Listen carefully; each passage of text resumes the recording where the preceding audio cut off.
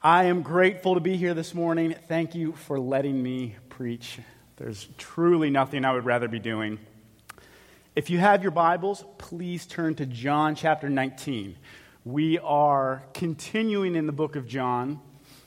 We are in the second half of the trial of Jesus before Pilate. So last week, Paul preached the first half of Jesus standing before Pilate. Jesus has been arrested. He was tried by the high priests and the Jewish leaders, and now he has been turned over to Pilate. And we are in John chapter 19, and we're going to be in verses 1 through 16. But before we read our text, I want to take you briefly down memory lane to a particularly bad period in the mid-1990s, and in particular, a bad song that dominated the airwaves. I don't know how long it dominated, but it was too long. The title of this horrendous, no good, terrible song is "Isn't It Ironic" by Alanis Morissette. Now, if you remember that song, you already have the chorus going through your mind right now, and you're hating this whole thing already. But here's why I bring this up. What's truly ironic about this terrible song is that it's not ironic at all. It's almost as if when Alanis Morissette was writing it, she either intentionally didn't make it ironic, or she has no understanding of how irony even works. Here's how the chorus goes. I'm not going to sing it. That would be even worse. But the chorus goes like this. It's like rain on your wedding day. It's a free ride when you've already paid. It's the good advice that you just didn't take. Who would have thought? It figures. Here's the problem. None of those scenarios are ironic in the least. Irony, and you'll understand why I'm talking about this in a second. Irony is when there's something more than meets the eye, when there's something beneath the surface happening. Rain on your wedding day is called stuff happens and you probably should have planned better. A free ride that you already paid, I don't even understand that line at all, because if you paid for it, it's not free, you paid for it.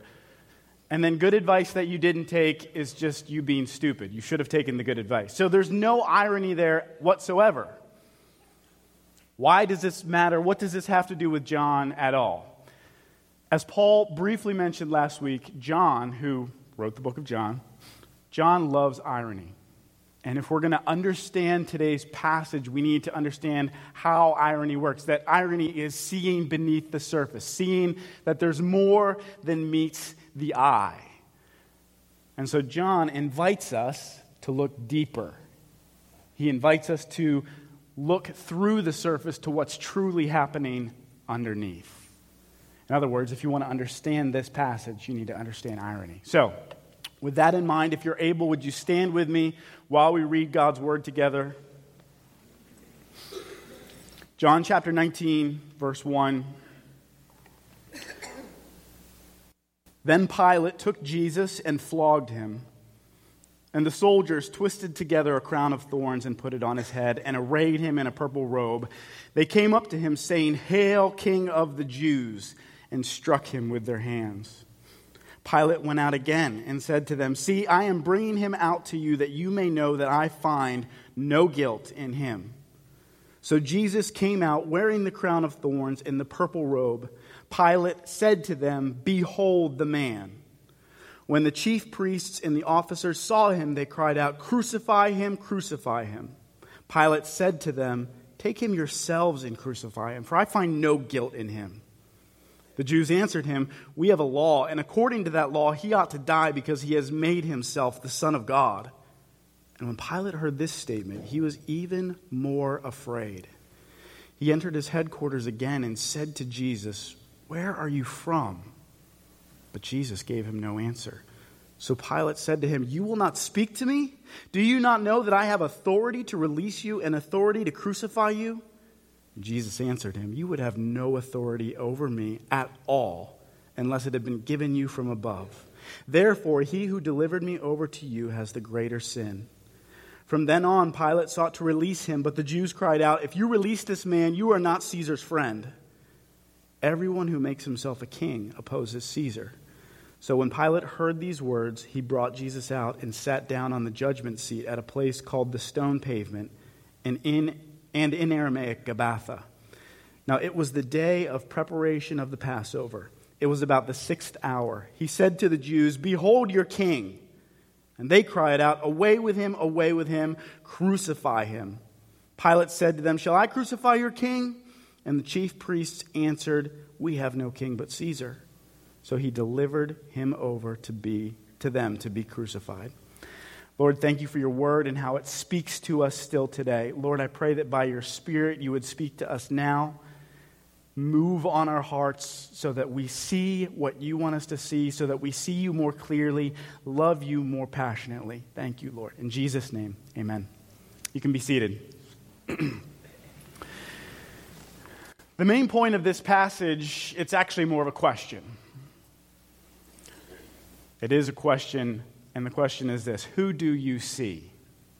That's what John wants to ask us, and he asks us this same question in a bunch of different ways. Who do you see when you look at Jesus?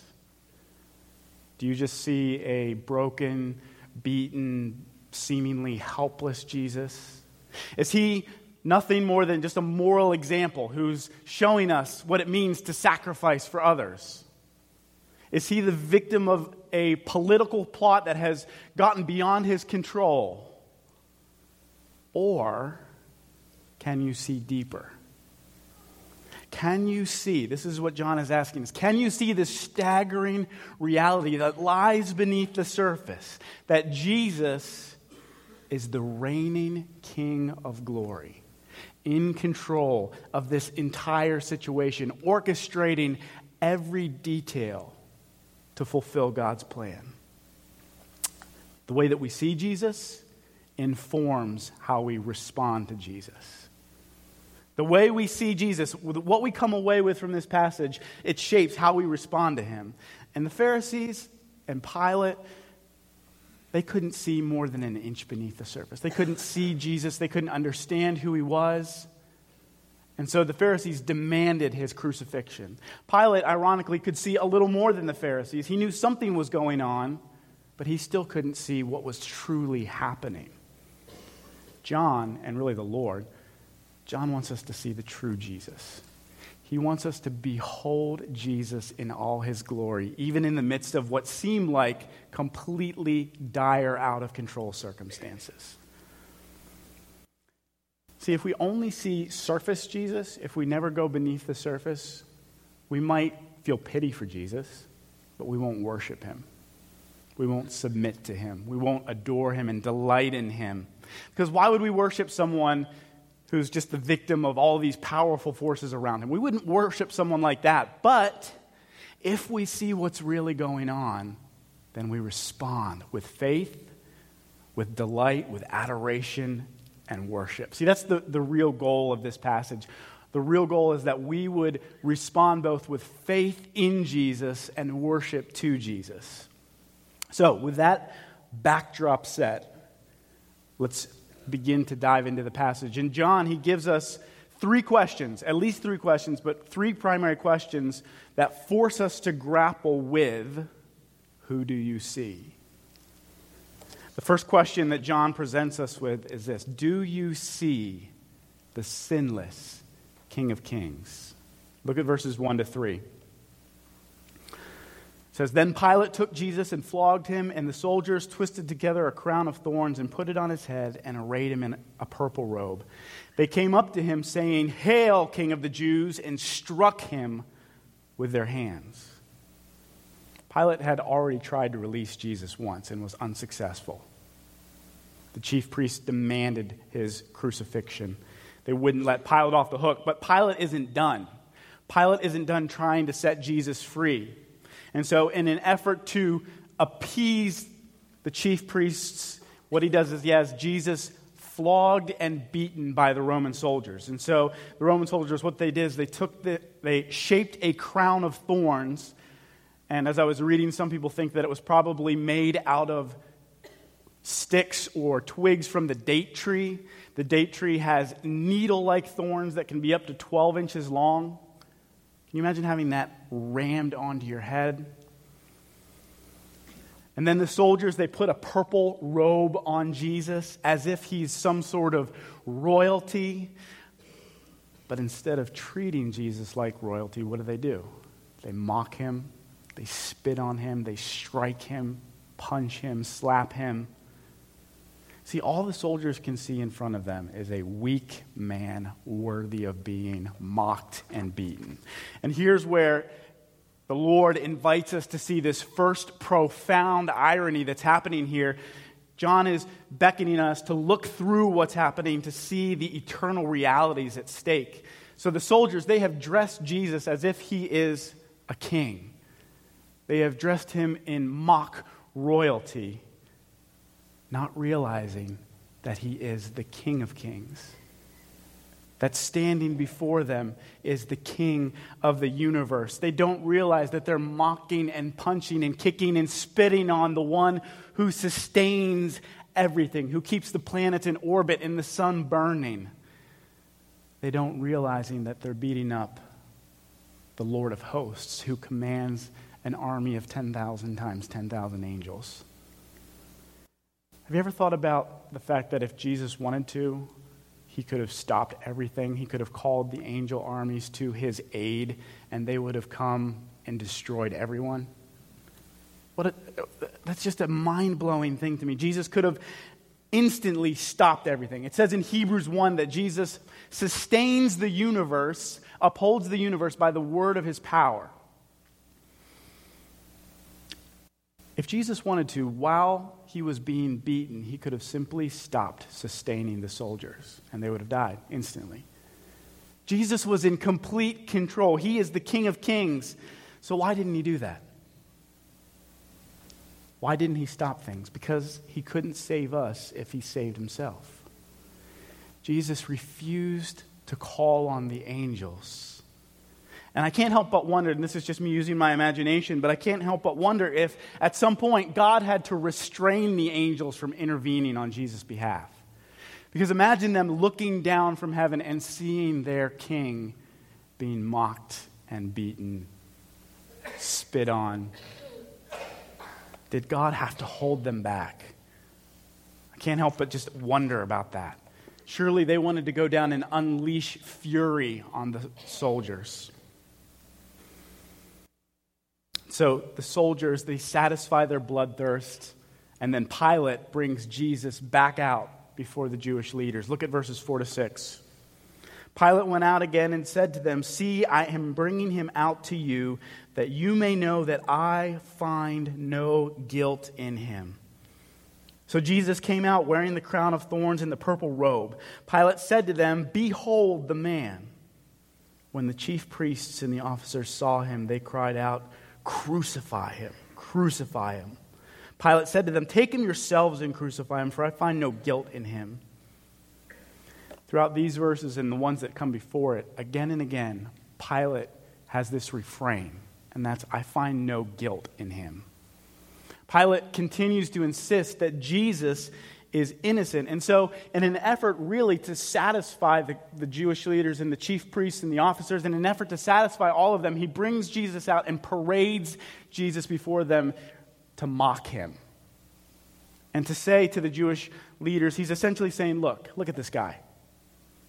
Chief priests, you see this guy, this beaten, bloodied guy? He's wearing this crown of thorns, this purple robe. Is this guy really guilty of all that you say?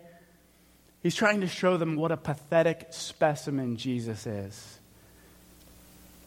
Should this guy really be executed by crucifixion, reserved for the worst criminals? When Pilate says, "Behold the man," he's essentially saying, look at this guy. Just look at him. Look at this pathetic guy. You really want me to do something? You think this guy's a threat? And here we have another profound moment in this passage. Pilate knows that Jesus isn't guilty, but he doesn't really understand in the slightest the full import of what he says. Because not only is Jesus not guilty of the crimes he's accused of, he is sinless, completely, totally righteous, holy, without any stain of sin. There is zero guilt in Jesus, and he abhorred sin from start to finish. Which raises the question, if that's true, why is Jesus standing in front of Pilate as a criminal?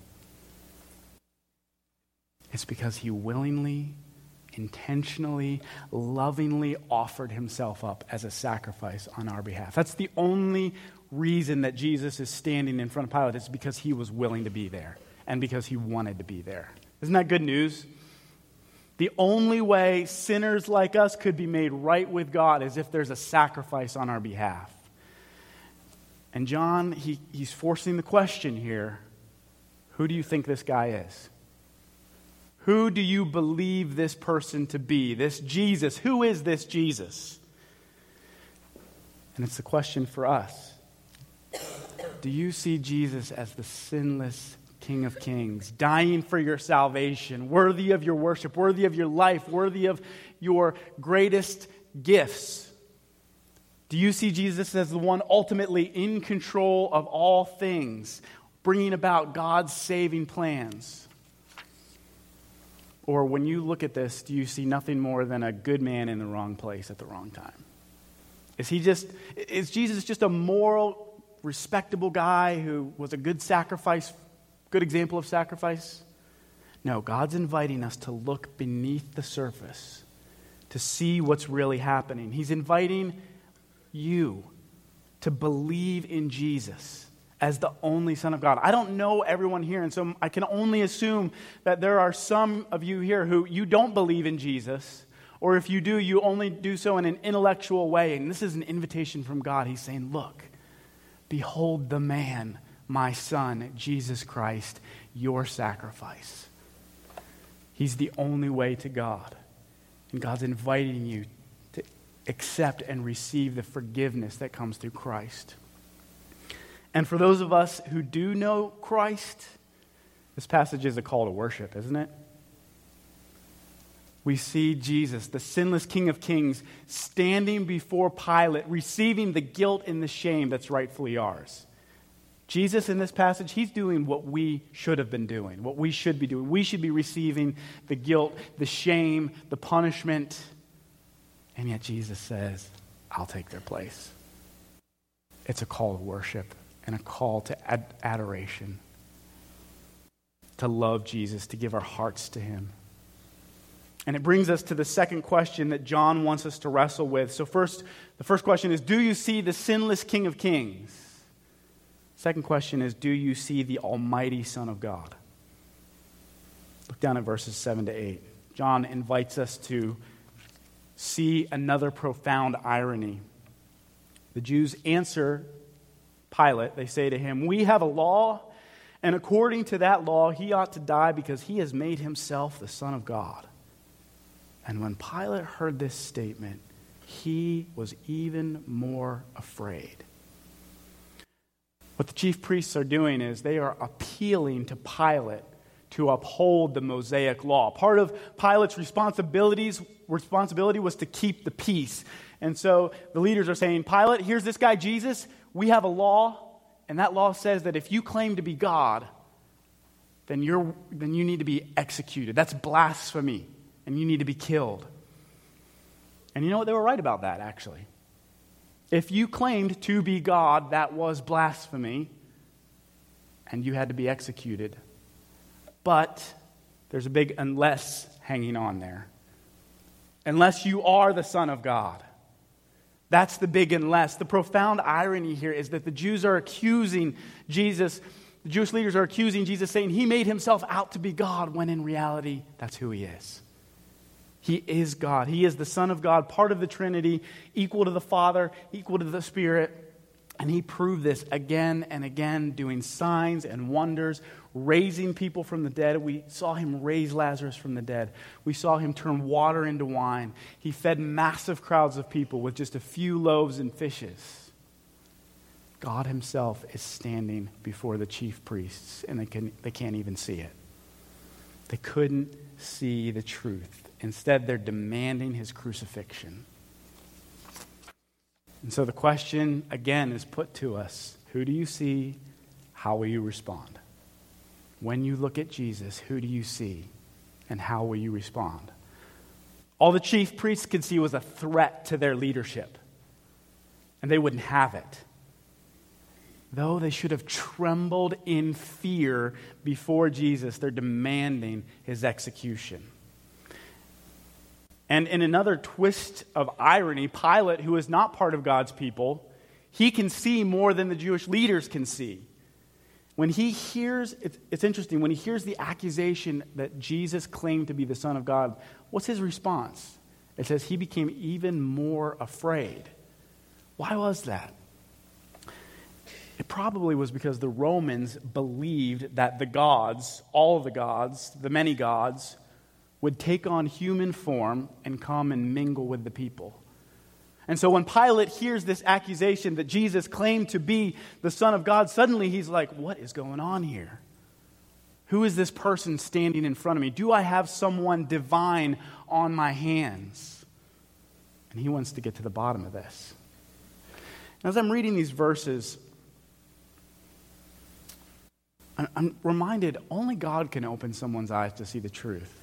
Doesn't that just shine through in these verses? Here we have Jesus, the Son of God, standing before Pilate, standing before the chief priests, and they can't see him.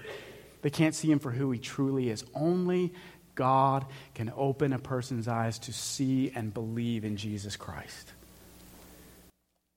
And so, whether we're praying for our children, praying for our parents, our friends, our prayer should always be, Lord, open their eyes. And we can pray that in faith, knowing that God loves to save. God loves to open people's eyes to who Jesus is. But God has to give them eyes to see. God must do the saving. And that's clear with Pilate.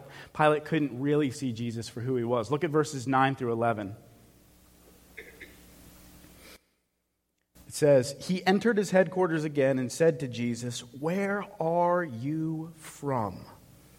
But Jesus gave him no answer. So Pilate said to him, you will not speak to me? Do you not know that I have authority to release you and authority to crucify you? And Jesus answered him, you would have no authority over me at all unless it had been given you from above. Therefore, he who delivered me over to you has the greater sin. Pilate, he takes Jesus back into his headquarters, and he's determined to try to figure out who this guy is. So he says, where are you from? In other words, are you from heaven like they say? Are you the Son of God? And Jesus, he knows what's going on with Pilate. He remembers that just a few verses earlier, was last week, Pilate had said, what is truth? Pilate isn't ultimately interested in truth or who Jesus is. He just wants to basically make sure he's okay. Pilate's interested in himself. So Jesus doesn't answer. And then Pilate, not knowing who's standing before him, tries to play the authority card. This is a bad card generally to play on Jesus. You don't play the authority card on Jesus. Pilate says, don't you know that I'm the one in charge here? It's basically what he's saying. He says, do you not know that I have authority to release you and to crucify you? And with this statement by Pilate, God's inviting us again. Let's look deeper. Let's look behind the curtain. Let's see what's really going on. Who is in charge here? Is it Pilate? Who's the one in authority? Is it Pilate? No, it's not Pilate. It's Jesus. That's why Jesus says, it's interesting, he does answer back here. He says, you would have no authority over me at all unless it had been given you from above. Pilate doesn't have any authority except what God has given him. And God can take it away in a second. The one in authority is Jesus. And this reminds us of just a profound truth. If Jesus is the one in authority here, and he is, it means from the very beginning, he's been orchestrating every single event. He has been orchestrating all things so that at that moment he is standing before Pilate. Jesus is the one in control of the situation. He is arranging everything so that it fulfills God's plan for salvation. It's not a tragic accident that Jesus is there. He's not the victim of an unjust system. Jesus is the master architect. Jesus is ensuring step by step that every single detail of God's plan of salvation is fulfilled for us. Jesus knew what was coming. This is where, as you start to think about it, it begins to be truly mind-blowing. Jesus knew exactly what was coming. He knew the horrors of Calvary. He knew that he was going to be swallowed by darkness. He knew that the wrath of God for our sins was going to hit him like a freight train. He knows he's going to be crushed by the punishment that we deserve. And yet he won't turn aside. Aren't you glad Jesus didn't turn aside? He won't change anything. Jesus refuses to change events. Even though he's the one in charge, he refuses to change anything in his favor. He refuses to escape. Instead, he marches straight toward the cross for us, knowing his sacrificial death is our salvation. So who do you see here? It's a question of utmost importance. Who do you see? Do you see the Almighty Son of God? He's our only hope of salvation, our only hope of forgiveness, our only hope of knowing God. He is the only way to know God. Jesus said, I am the way, the truth, and the life. There is no other way other than Jesus Christ. And from the very start of the book of John, John has made it clear that he has one primary purpose in writing, and that's that we would believe in Jesus, the Son of God. That we would believe in Jesus Christ. So I want to ask you, do you believe in him? And not just in an intellectual way, like, yes, I believe in him in the same way that I believe the Son exists. No, do you believe in him as your only hope for salvation? Do you believe in him as your only hope to get to God? There is no other way other than Jesus. So I'm asking you, I'm pleading with you, believe in Jesus today.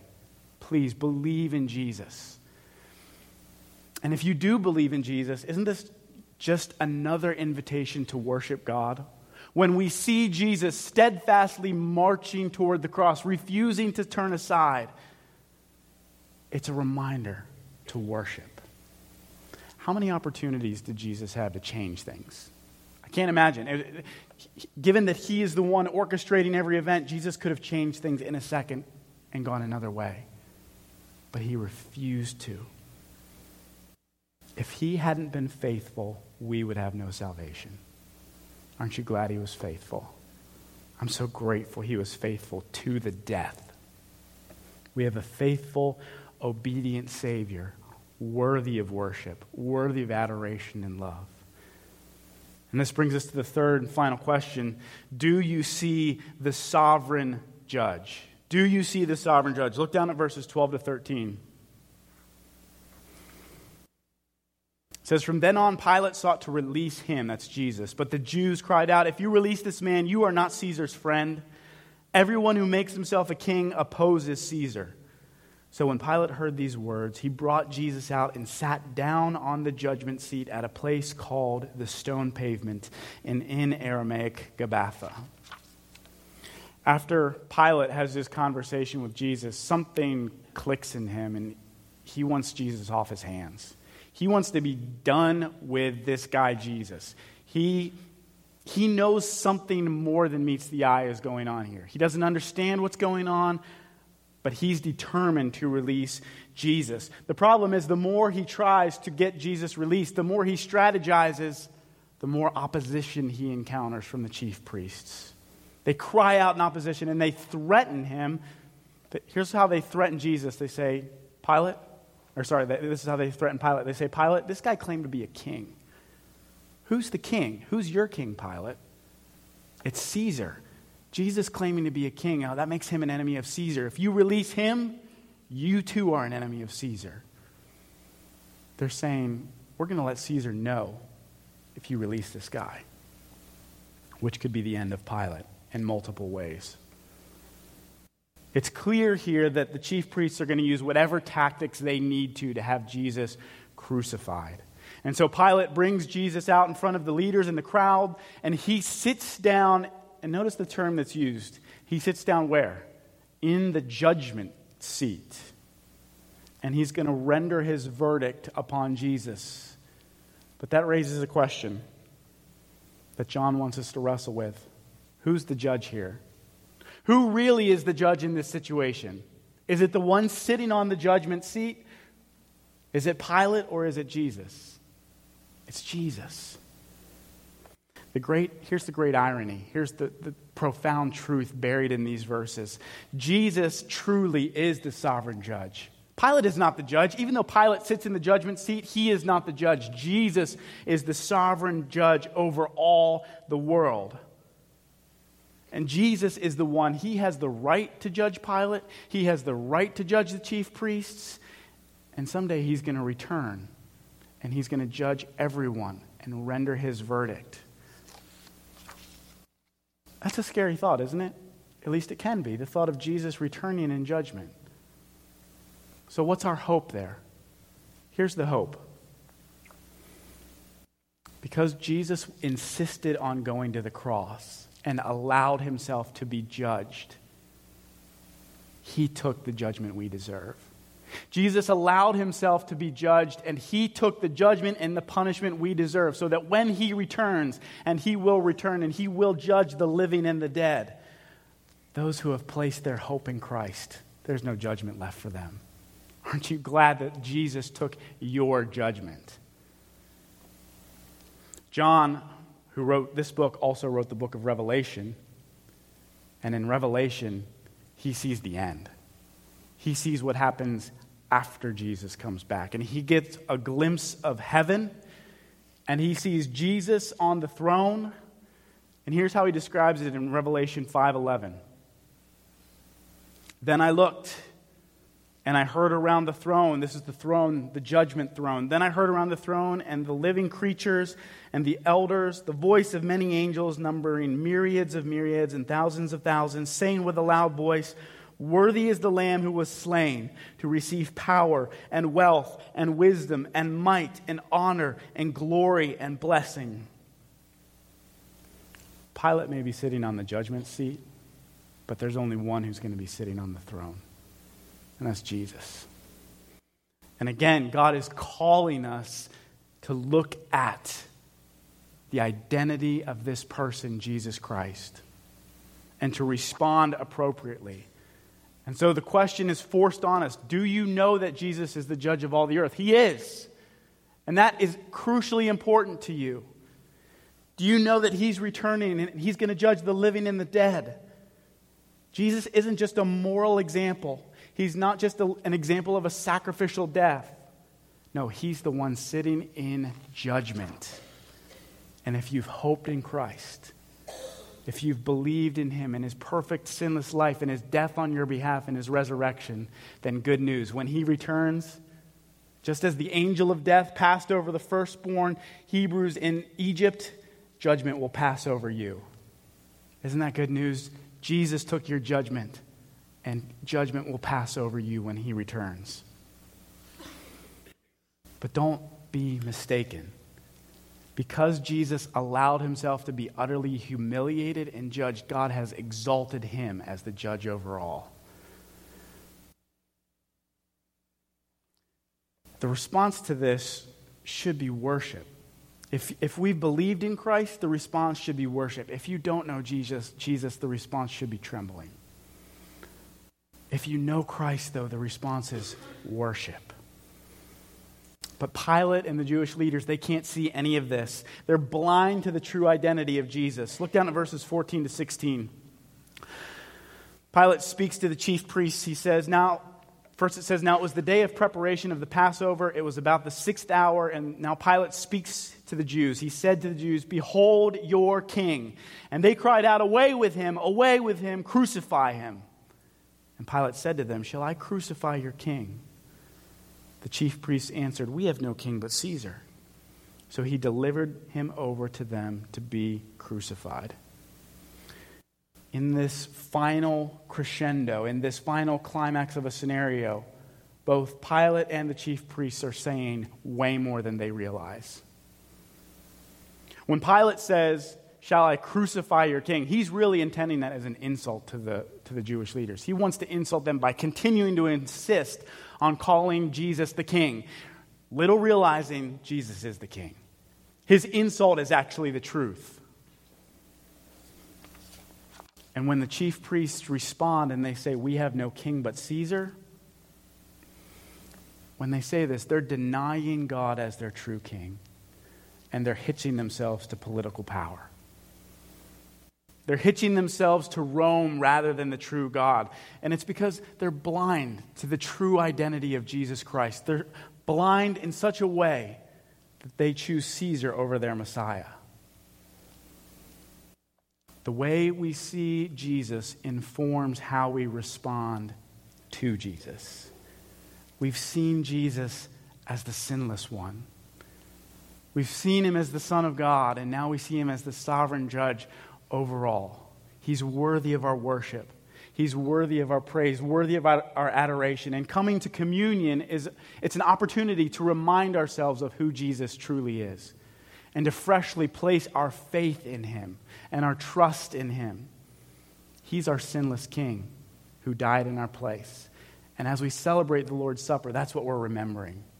We're remembering who he is and what he did on our behalf. So let's pray together, and then we'll take communion together and worship.